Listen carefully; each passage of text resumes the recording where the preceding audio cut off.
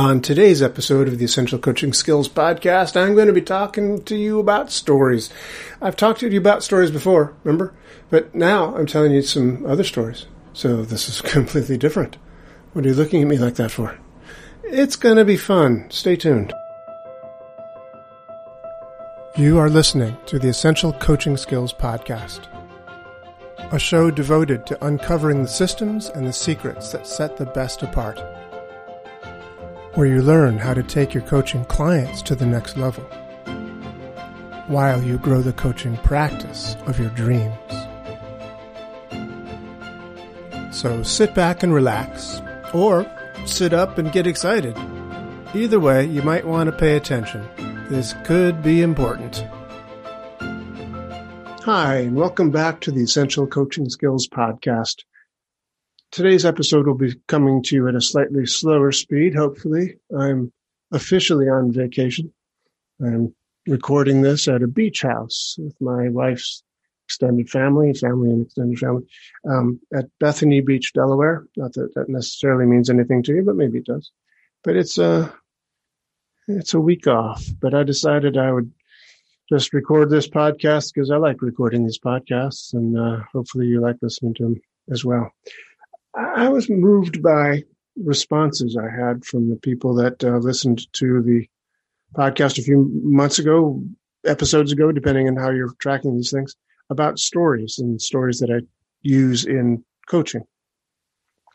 And I thought I would revisit that subject today because it is a subject that I think is very, very useful. The use of stories, use of anecdotes and metaphors in coaching of various kinds. Very, very useful. And funnily enough, let me tell you a quick story. One of the absolutely worst seminar experiences I ever had, at myself doing a seminar, delivering a seminar, was a number of years ago, thank God. It was a long time ago, hopefully receding into a distant memory someday. But it was a long time ago. It was very, very painful, very difficult situation because back in the early days of NLP, when I was first learning NLP from Tony Robbins and a few other people, so I think by then, this time, I'd actually gotten my master practitioner training from Robert Dilts, and I'd taken other classes from other people like, Tad James and Wyatt Woodsmall and Dave Dobson, et cetera. So I knew my way around the barn pretty good. But nevertheless, NLP was primarily used for therapy. We used to call them NLP therapies. We'd do an NLP therapy session. So we called them. We didn't use the term coaching at all. And it wasn't used for business. NLP was a therapy thing. It wasn't a business application. It was beginning at this point in time to be used for business, but very sparingly. So it was kind of a new thing. And this guy asked me to come, and I will try to be as circumspect as possible to, I believe it was in New Jersey, let's put it that way, and deliver a NLP application seminar for business. And I thought, sure, I could totally do that. And I prepared, and I got all these collected stories together. I was going to use reteaching the things that I was going to be teaching. And when I got there are a number of strikes against me from the get-go. Generally speaking, when I've done seminars, I have done them in what's known as theater style. So the people, there's maybe a little stage set up in the front and a podium perhaps, but people are sitting in rows. There's just chair after chair after chair, and what's known as theater style seating. This was not that. This was, I don't know exactly what it's called, seminar style, classroom style probably. Everybody had a table. Everyone in the room was sitting behind a table that was usually for 2 to 3 people each. And then there'd be another table, and then 2, 3 people, and another table, 2, 3 people. And it stretched back as far as I could see. It felt like this, like an airplane hangar or something. It was just like, hello, back there. Barely could see the people in the background. And of course, everybody was insulated against any sort of contact with me. They could be in their own little worlds. And I was way at the front on this little stage, and they had a couple of whiteboards and markers set up for me. And the real kicker was that before this thing even started, before I walked out on the stage, And just before I walked out on stage, the guy who was organizing the event took me aside and he said, now listen, these are serious business people. They want solid, meaty stuff. They don't want to hear a bunch of stories like the way Tony Robbins does all his seminars. And of course, that was basically taking the rug right under my feet because that's all I got. That's all I had. Had some techniques, yes, but it was mostly stories that, served to show how these techniques worked and could be employed.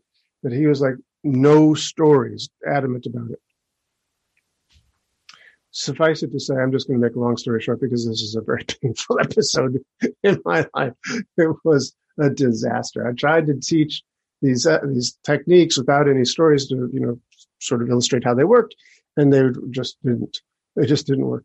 Plus, the markers that he'd given me to use on these whiteboards were permanent markers, not dry erase markers. So that by the time I was trying to pick up some steam and stuff, it was like, I couldn't erase what had been previously written on the board. It was terrible. But don't do that. Don't do what I did. Use stories. Stories are vital. The stories are the way the brain works. We remember stories. This has been true as long as there have been people.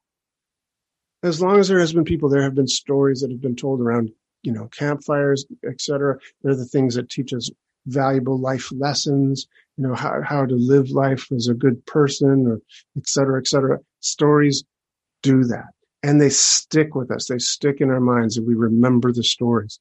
Hopefully you remember that story, and you can keep the lesson without having to have the painful experience that it was for me in reality. So, stories. Now, I've written a book recently about storytelling, and in the book that I wrote, I'm primarily talking about stories that are useful for storytelling, like in The Moth or other things like that, story for fun. But you can use them for business. You can use them for other things as well. They illustrate certain points. One of the things that's true about stories that are told in The Moth is that they are of necessity true stories. You're supposed to tell true stories. And in the book that I have just finished writing about telling stories, I actually removed somebody from the book that had been in the original draft, a man named Mike Daisy, because Mike, although he didn't necessarily, tell his stories in a moth, he told stories in theaters. He made it out to be that his stories were true. All of them, factual recounting of things. Now, of course, you never just factually recount something that's like a news story. You don't just do the first this happened. Stories are not like that. Stories you embellish. Stories you stretch out certain things. You leave out other incidental materials that aren't important. You make a story worth listening to. That's one of the natures of the beast of stories. But he just made up stuff out of whole cloth. And so when this was discovered, and by the way, he was very big. Mike Daisy was big in the storytelling world. He was doing literally Broadway shows.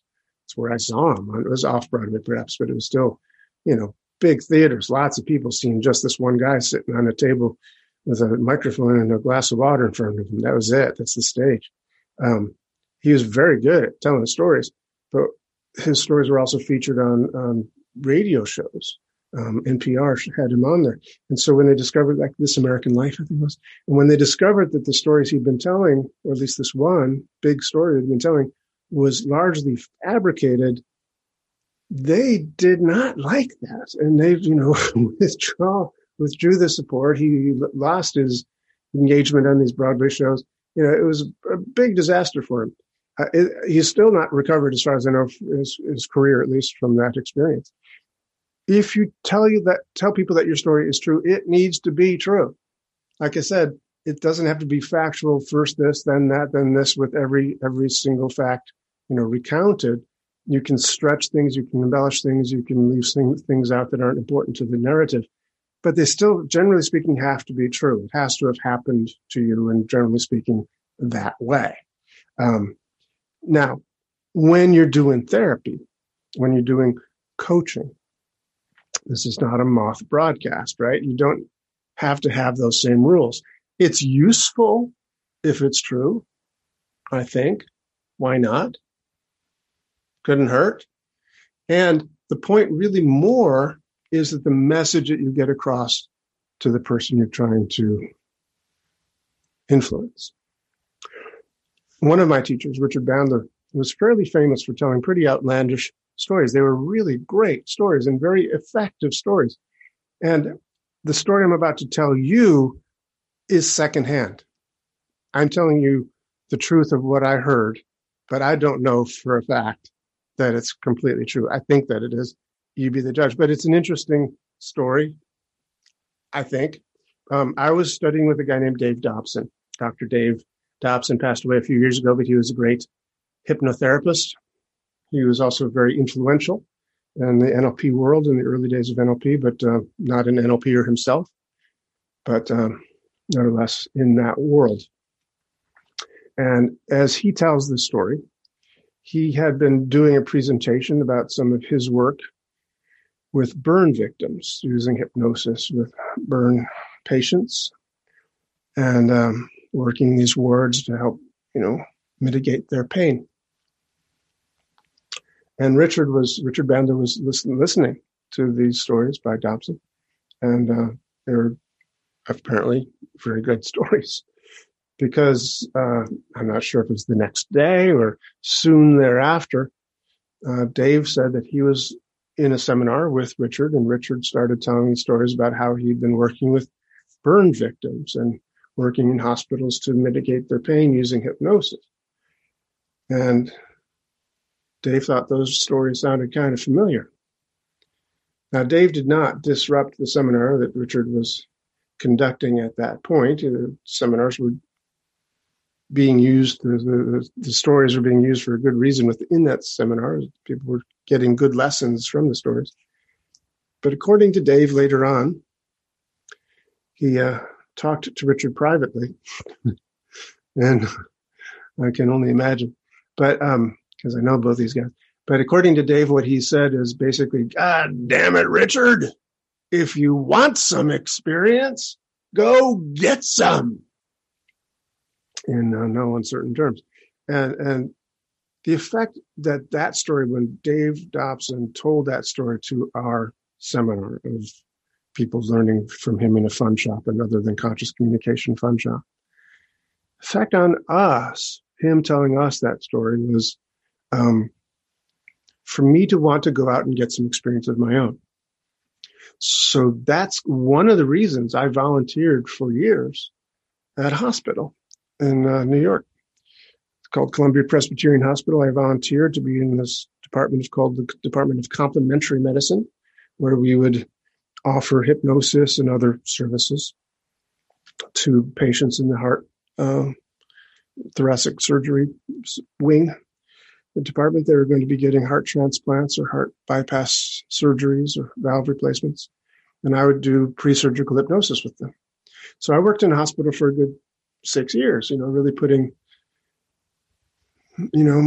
my mouth where my money was, if you will.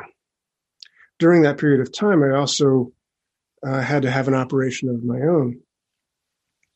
This is, again, just for the record, a true story. I was running marathons, and one day I was running from my apartment in Park Slope, Brooklyn, to Coney Island, Brooklyn, way off about 10 miles away, and then turned around and came back. So I was doing about a 20-mile run that day. I was working towards the New York City Marathon. Came back home and got in the shower and noticed this very odd bulge in my abdomen that had not been there before. And it was quite pronounced and quite weird looking. So felt a little bit like I was going to have an alien popping out of there if I was in that movie. I'm glad I wasn't. And it didn't happen like that. But I did go to the doctor in the neighborhood, and he said, okay, well, you got two choices. I said, oh, cool, good, as I don't want to have surgery if I can. I'd like to, do some yoga or some meditation or something, to cure this thing. So, okay, well, you got basically two choices. He said, you could have surgery now.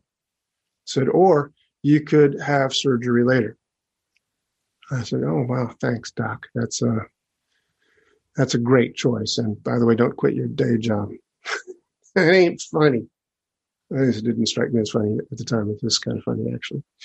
But anyway, I decided as long as I had to have the surgery, I might as well make it interesting. So I found a doctor. This is a long story I'm going to make very short right here. I'm just going to say I found a doctor who was willing to do the surgery without using any anesthesia. So I was just going to use hypnosis for the anesthesia part of the surgery.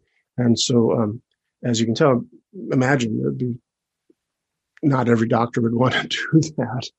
So, and certainly not every anesthesiologist in every hospital would want to say, okay, yeah, you go ahead. I'll just sit over here in the corner.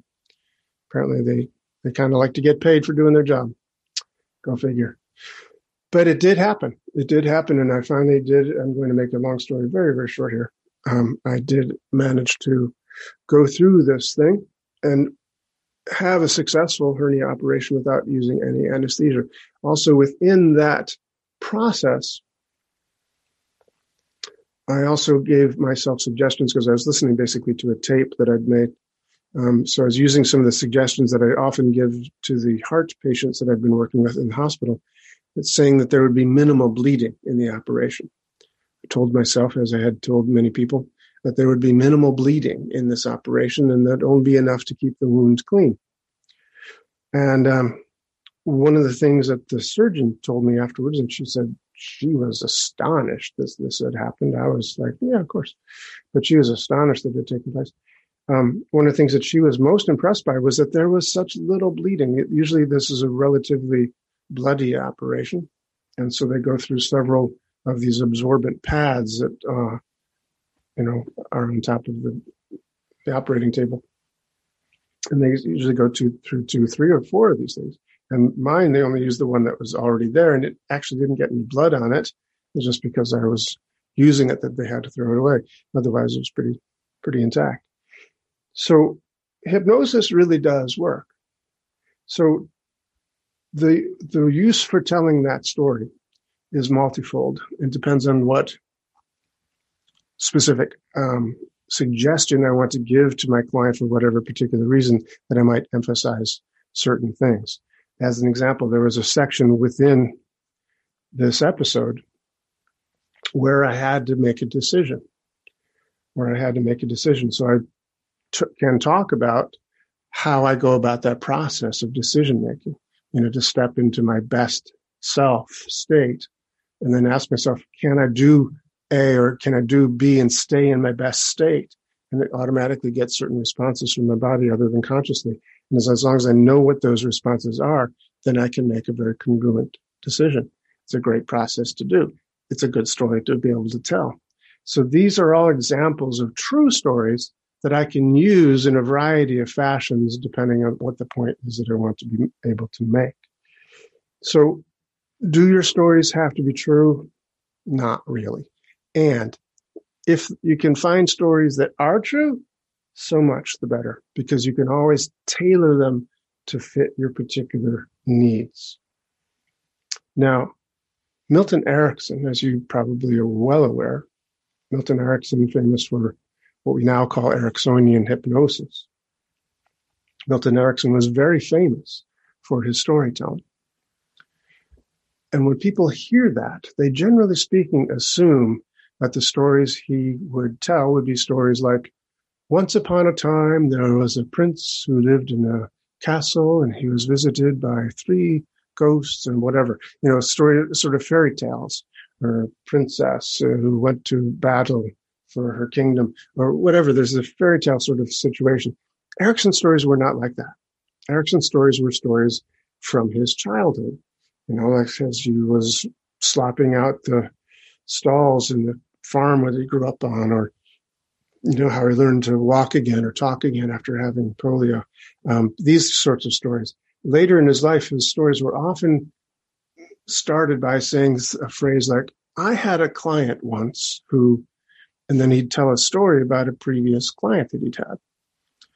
Now, question in my mind was, are those stories true? These stories that Erickson would tell. And I honestly do not know. if those stories were true. Many of the stories could be corroborated by Erickson's own papers. He wrote 100 or more papers that were published, the collected works of Erickson. You can look things up if you want to. But there's so many there, you got to figure they probably are true stories. He worked with a lot of clients over the years and had a lot of interesting stories to tell. So odds are good. Odds are good. And if you worked hard enough, you could probably cross-reference the stories that he was telling with those case studies. I have never done that. I will tell you the truth right now. It didn't seem all that necessary. But you can. You could do that. There are wonderful lots of stories that are useful, whether or not they're true. But just the point is, if you tell people they're true, they should be at least pretty darn close to true. Or if you tell people that you did something, it might be good if you actually had done that thing that you're claiming to have done. The story will be just as effective if you said, like in the previous example, if Richard Bandler said, well, Dave Dobson would go into the hospital and he'd tell these stories, be just as effective. It really would be. But I will admit to you one thing I do from time to time that is not necessarily true. I will do a Richard Bandler from time to time, and I will tell stories, very short stories, maybe more anecdotal type things, and attribute quotes to people that didn't necessarily say them. Quotes are a great way to give advice.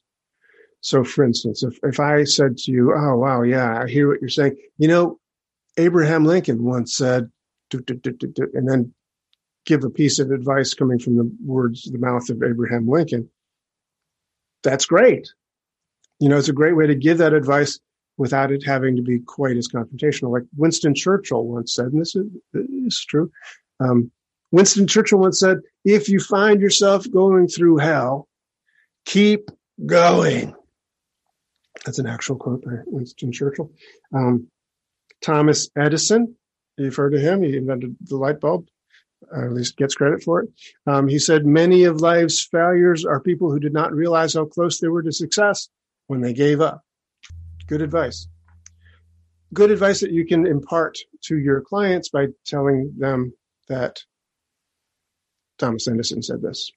Another way you can do that, however, is you can use it as a situation where you're telling a story and someone gives you advice in your story. Like, for instance, if I said I was a kid and let's say that I was playing out in the street with all my neighborhood friends, and we were playing kickball and I got hit. That's just, I'm making this up. If I got hit in the face by a hard kicked ball that my next door neighbor Jimmy had kicked, and it hit me in the face, and I, was so upset that it hurt so much, but I didn't want to cry in front of all these other kids, so I ran into my house and was crying, and didn't cry until I got in the house, and then my grandmother held me and said something like, my grandmother said, do. Right. So I'm making the story up. I could put whatever words I want to in my grandmother's mouth at this point. Right. So at this point in time, I can now say, my grandmother said to me, Doug, you should do this. And from the point after the word Doug, when I say you, my listener is going to hear the word you. And maybe if I'm live and in person, they might see me looking in their eyes and pointing to them and saying, you are strong and capable of doing anything. It's okay to cry when you're hurt. Every time you get knocked down, you just get back up again. So that way of doing a quote, attributed to my grandmother, or in the story, my grandmother is talking to me, and she said to me, Doug, when you need to cry, and now she is using the word you, but me as the storyteller, I'm saying the word you, and I'm talking to my client, and then I'm pointing maybe at my client, and maybe I'm looking in my client's eyes when I say you get back up again. That's advice now directly to my client, but it's being heard as if it's coming from my grandmother to me, so therefore it's less guarded. right? So the person will accept it more and think, wow, that's really good advice that you give. Yeah, that's really right. That's true, isn't it? When you get knocked down, you get back up again. Right? They're going to go through this in their head. They will accept that advice very readily through this use of quotes. So quotes are great. We call them an Ericksonian language pattern that you can use from Milton Erickson, that you can use to impart wisdom. Quoting Milton Erickson, quoting Thomas Jefferson, quoting Abraham Lincoln, quoting your grandmother. True or not, better if they're true. Doesn't really matter, especially if it's, somebody like your grandmother they can't do the double check on. But you want the advice to be certainly good advice in those cases, don't you? So I'm going to keep this relatively short on this vacation episode of the Essential Coaching Skills podcast. Hopefully I haven't been talking too fast. I just want to leave you with one more quick little story. And forgive me, I don't know sometimes if I've told you these stories before or not. I may have. I tell this story a lot. There's a artist, a painter by the name of Chuck Close. Chuck Close is his name. And Chuck Close, I first heard of a long time ago, back in the 60s. He was famous even then. He's one of those rare artists who has been extremely successful while alive. A lot of times people like Van Gogh, most famously perhaps, was a pauper during his lifetime, and now his paintings are worth, millions of dollars each, but he never saw a penny of that. Chuck Close is doing very well for himself, thank you. Financially, he's done very, very well. The first time I ever saw a painting of his, I was walking to the Museum of Modern Art in New York City, and across this big entranceway, there was this photograph, I was sure, of a guy named Philip Glass, who's a classical, modern composer, contemporary composer. He's still alive.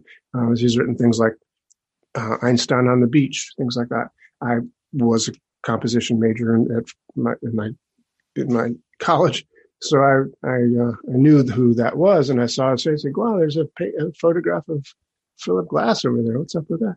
So I walked closer to this thing. When I got right up close to it, I realized it was not a photograph. It was a painting.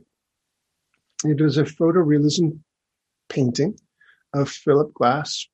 He was 25 feet big, his face was, on this painting. Black and white, so it was, various shades of gray. But boy, amazing painting. And Chuck Close was famous for these sorts of portraits. He's done a lot of them.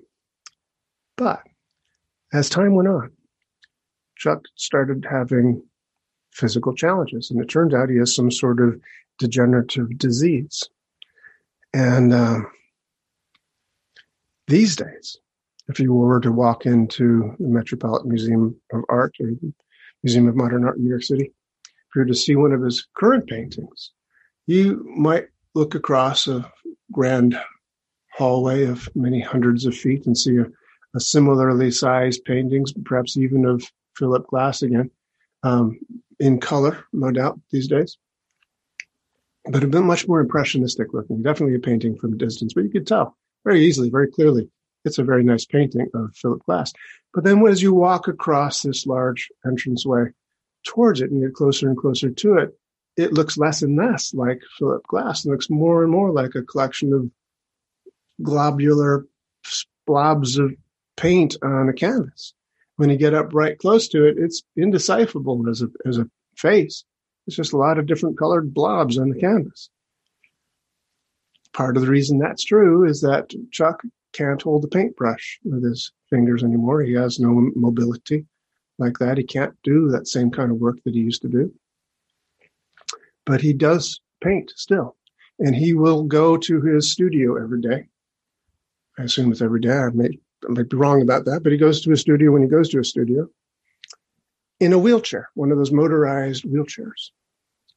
And he gets there, and his assistants help him get set up, and they Velcro a paintbrush to his hand because he can't control it with his own fingers, so it's literally strapped onto his hand.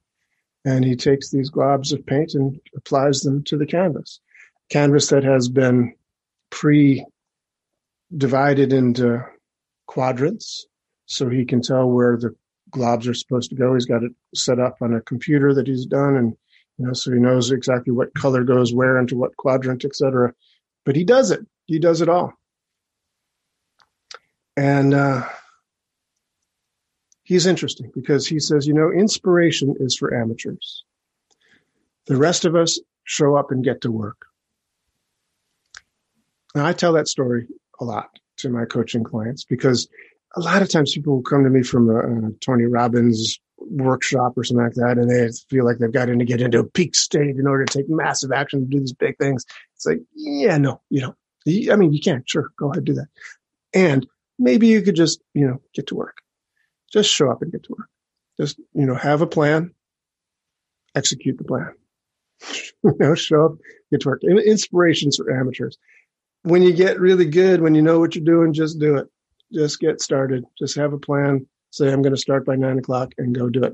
I might have told you that story when I was talking about Henrik Gibson. I remember telling you about Henrik Gibson weeks past. I might have told you about Chuck Close too. Forgive me if I did.